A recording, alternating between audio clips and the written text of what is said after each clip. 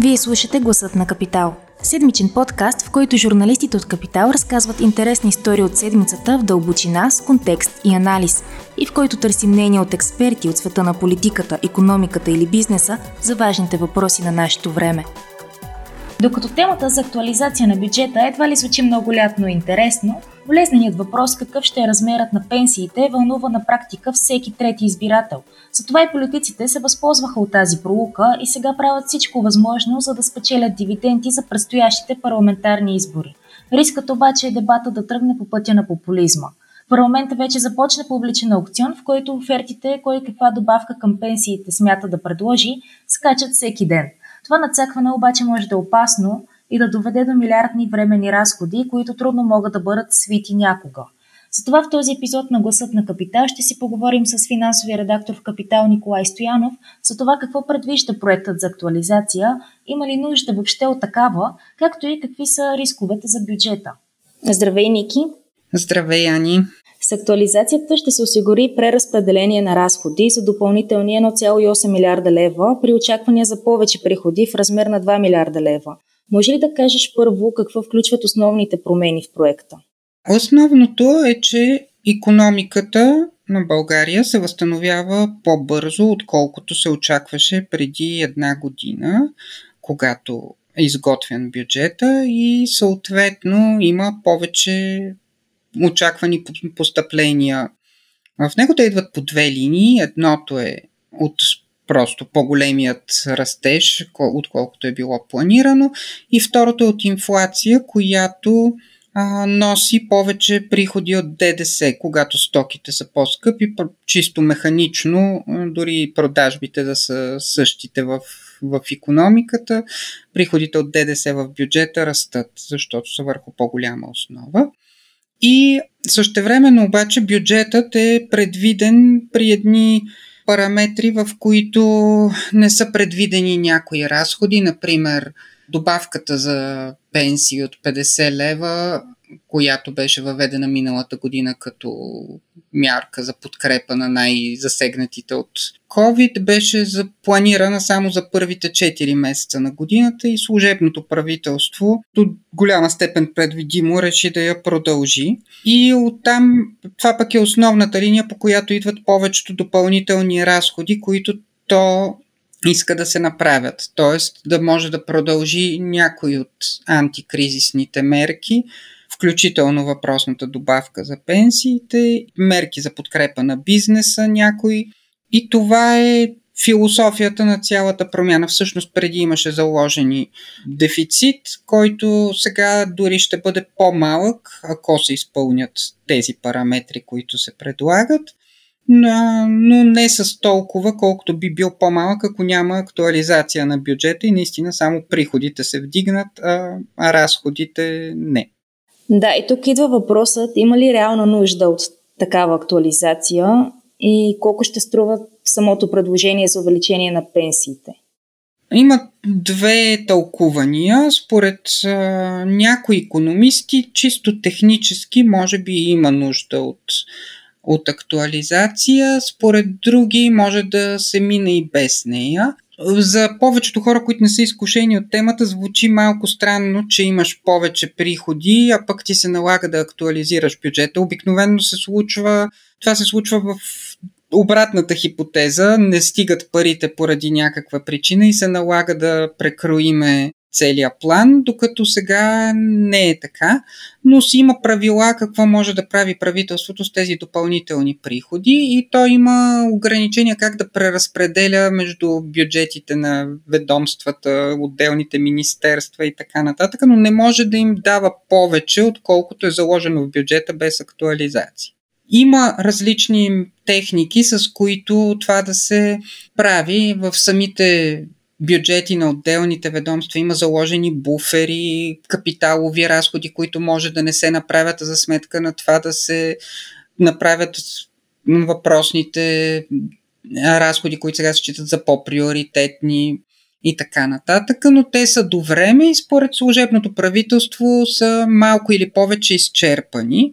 Разбира се, има и други технически начини, т.е. правителството е можело да поиска и само да му се увеличат разходите само в размер на приходите, които се увеличат. Това е една техническа процедура над планираното, така че да не минава през цяла актуализация на бюджета и съответно да няма възможност да се искат и други промени в него от политически сили и депутати, но така или иначе вече е тръгнато по този път. Има внесена актуализация, има доста контрапредложения и различни версии вече от различните политически сили, така че явно ще се върви по този път.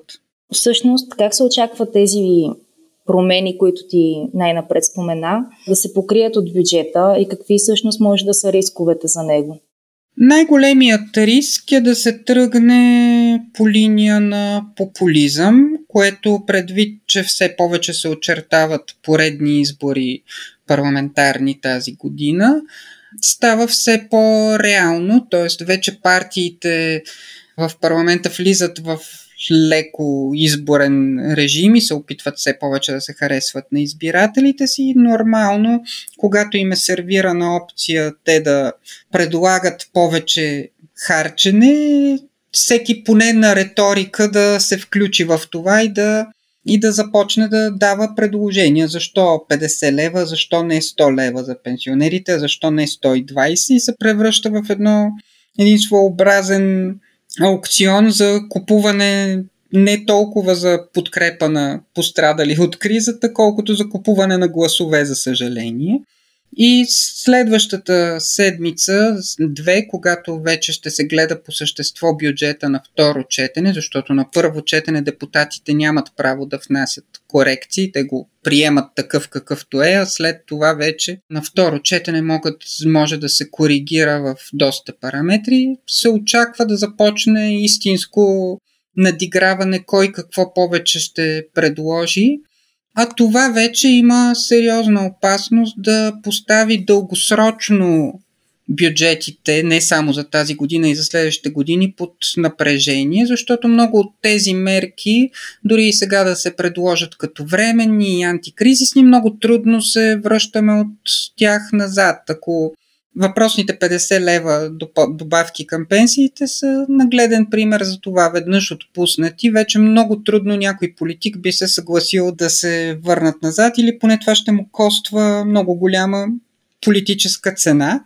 И по-скоро се върви към това те под някаква форма да станат постоянни и да се узаконят в бюджета, но така или иначе цялото говорене за бюджета се превърна основно в тема за пенсиите. Всичко останало остана малко на заден план и това също е обяснимо, доколкото пенсионерите като цяло са една голяма група електорат и поради сравнително ниските им доходи, за съжаление, е много чувствителна към такива оферти за увеличение на пенсии.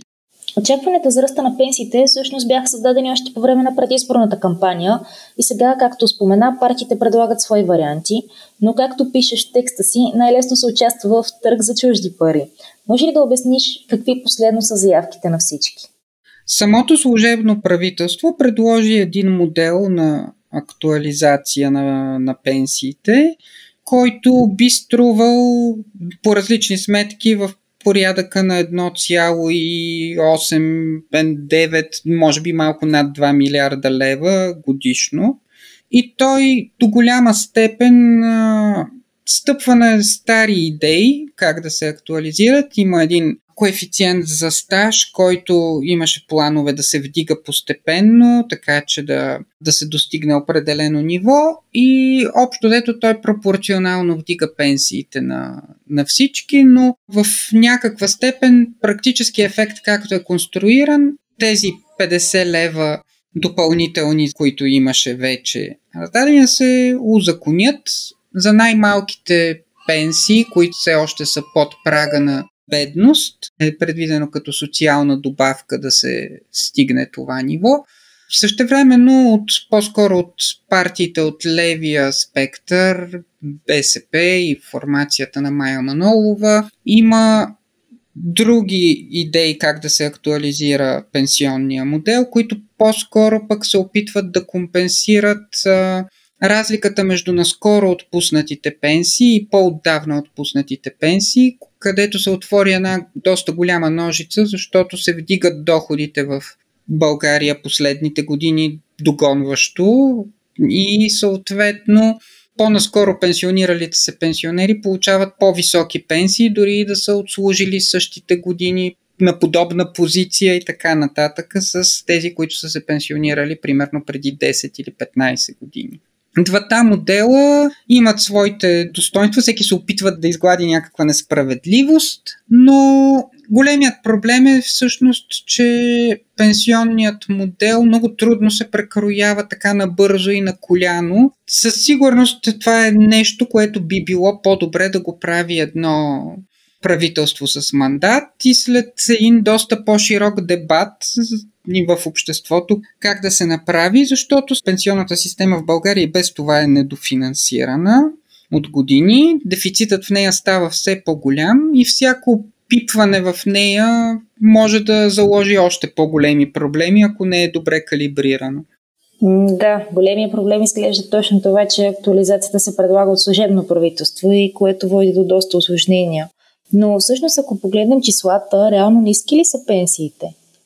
Зависи с какво се мерят, разбира се. Естествено, ако всеки започне да се сравнява с Западна Европа или с доста по-развити страни, лесно ще намери числа и ще открие, че пенсиите в България са най-ниски в Европейския съюз. Пенсиите същевременно в последните години, и то последните 10 години, се покачват изпреварващо спрямо ръста на икономиката, така че като цяло тежестта за тези, които в момента работят и от техните осигуровки се изплащат пенсиите на настоящите пенсионери, се покачва. Няма един модел, по който да се каже ниски ли са пенсиите. Със сигурност вътре и между самите пенсии има голямо разслояване и то зависи от много фактори. Колко години е работил човек преди да се пенсионира, дали се е осигурявал през цялото време или е имал дълги периоди, в които не работи и разбира се на какъв доход се е осигурявал. Така че да се каже, да се отсече ниски ли са или високи са е трудно. Със сигурност всеки би искал да са по-високи. Няма не само политика и повечето нормален човек, който да не каже бихме искали пенсионерите в България да получават повече. Въпросът е вече баланс на това, което искаме, с това, което е възможно. Така е, да. Добре, аз спомена вече, че ще има второ четене. Там, предполагам, дебатите ще се развихрят още повече, след като всеки ще има поле за изява. Но може ли да кажеш всъщност какво предстои от тук насетне? Каква е процедурата? Актуализацията на бюджета, каквато е предложена от Министерски съвет, мина през първо четене в бюджетна комисия, обсъжда се и в пленарна зала, докато записваме се обсъжда всъщност, така че най-вероятно, когато слушате това, вече ще е приета. И оттам нататък има 7 дни, в които депутати могат да внасят предложения за промени между двете четения. Така че следващата седмица вероятно ще има и публично говорене по темата и внесени реални предложения, като след това вече започва разглеждането на бюджета на второ четене, където всяко от тези предложения трябва първо в бюджетна комисия, а после и в пленарна зала да бъде подкрепено или отхвърлено. Това прави някакъв хоризонт от порядъка на 2 седмици може би за приемане на бюджета, който е горе-долу и хоризонта на живот на този парламент, ако не стане някакво чудо и се стигне до правителство от третия мандат. Така че вероятно това ще е една от последните му и големи неща, които ще е свършило, защото едва ли ще има време за много други промени в закони или нещо друго. Разбира се, има вариант и въобще актуализацията да не бъде подкрепена, ако политическите сили в фрагментираните си и доста полярни виждания в момента по всякакви теми не стигнат до консенсус каква да бъде тя. Предполагам, че ще започнат доста обвинения между политиците за това кой предлага популистки и неизпълними неща, кой залага проблеми за в бъдеще и съответно обратното, кой пък прокарва не знам какви интереси, така че много има и реална опасност бюджетът да остане без актуализация, но както говорихме, това по-скоро ще създаде малко технически проблеми на служебното правителство, ако има такова в следващите месеци, но едва ли ще е нещо, което ще има чак фатални последици. Благодаря ти много, Ники, за този разговор. Ще следим темата с интерес, тя изглежда доста динамична. Благодаря и аз. Ако този епизод ви е харесал и искате да слушате новите епизоди веднага щом излязат, абонирайте се за Гласът на Капитал в Apple Podcasts, Google Podcasts или Spotify. Обратна връзка можете да ни изпращате на podcasts@capital.bg или в познатите ви профили на Капитал във Facebook и Twitter. Музиката, която чувате в този подкаст, е написана от композитора Петър Донтаков специално за Капитал, а епизодът монтира Тихомир Колев.